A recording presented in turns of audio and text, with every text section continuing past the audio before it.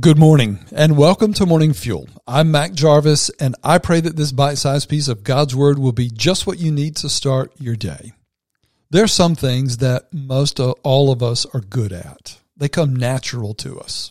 Doubt, for example, is natural. So are worry, fear, suspicion.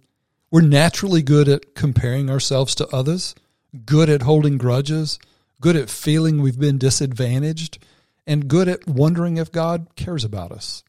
Oh, and most of us are good at quitting. You could probably add many things to my list. What none are naturally good at is living by faith. That ability wasn't given to anyone at birth, and it wasn't nurtured in us by the events of our lives. Faith is a gift from God, and the only way to walk in it and live in it is supernaturally. In other words, the way that God desires for us to live, and according to Hebrews 6, is the only way that we can live in a way that pleases God, is the most counterintuitive, universally unnatural way for people to live. It can't be done by trying harder or working it up on the inside of us. It's done supernaturally when you trust the gift of faith, and in doing so, you trust God, His character, His plans, His promises, and so on. Listen to 1 Corinthians 2, verses 2 through 5. Paul is writing to Greek Christians. He describes faith and its supernatural power by contrasting it to human intuition, or those things that we're all naturally good at.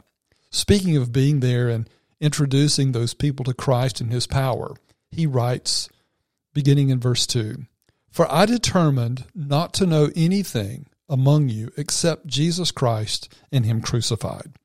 I was with you in weakness, in fear, and in much trembling. And my speech and my preaching were not with persuasive words of human wisdom, but in demonstration of the Holy Spirit and of power. For this reason," verse 5, "so that your faith should not be in the wisdom of men, but in the power of God." Catch that again.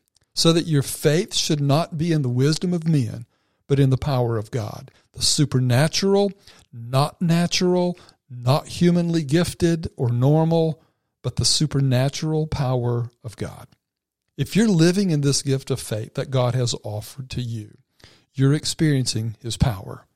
If you're living beyond, or maybe better said, if you're living with a greater vision than what you see with your own eyes, or with a greater understanding of what you can grasp with your own mind, you're living in the gift of faith that God has made available to you.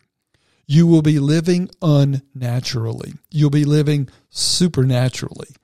You'll be living in a way that you're not normally good at, but in a way that God's transformation of your life makes it pleasing to Him and really good for you. You don't be good at living by faith. You just have to be faithful at doing it.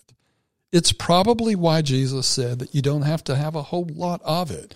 It only needs to be the size of a mustard seed. My prayer for you is that your faith should not be in the wisdom of men, even your own wisdom, but in the power of God. Heavenly Father, let that be true of your son, your daughter. May they become adequate in what they're not naturally good at, faith, the gift that you've given to your sons and daughters. And may it not be in their own wisdom or their natural ways or the natural ways of this world, but in the power of God.